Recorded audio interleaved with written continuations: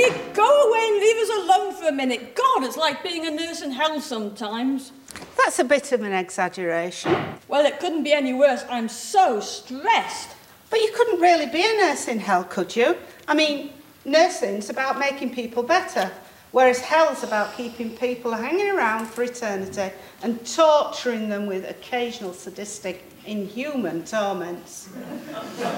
I bet they still have ward rounds. Look, for God's sake, shut up! Perhaps we should go out and see what they want. The trouble with you is you're too soft for this job. You've got to toughen up a bit. But I don't like the idea of keeping people locked up. But people have got to be locked up for their own sake.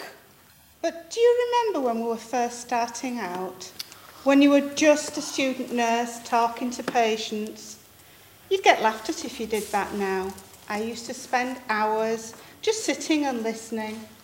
The patients loved it. And then I passed all my exams with flying colours, and they said, right, now you're qualified to be a proper nurse. Sit down at this desk and fill in forms. Oh, look, just leave us alone for a few minutes, will you? Go and see what they're doing on the Verdun unit. Be back by tea time, though. I'll send a flying squad after you. The health service's finest. They come running from all different wards of the hospital. I suppose they're only doing the dirty work that the rest of us don't want to do. They like a bit of action, if the truth be told, like the other night. That sort of thing gives us all a bad name. Mind you, I heard you ask for it, though.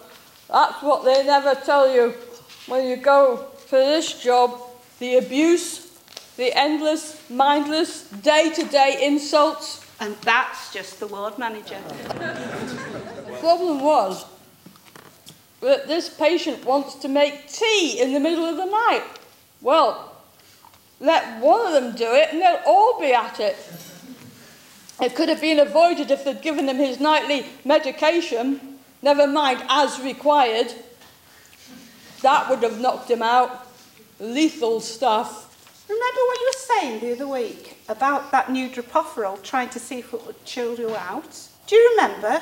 You were going to pinch some of it. God, you wouldn't catch me doing that. You listening to me? Bloody hell, you don't half look grim.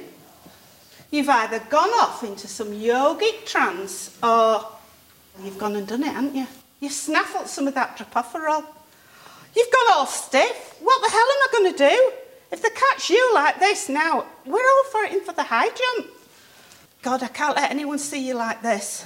I'll have to hide you in this cupboard. Just hang on there while I go look for some bucopamine.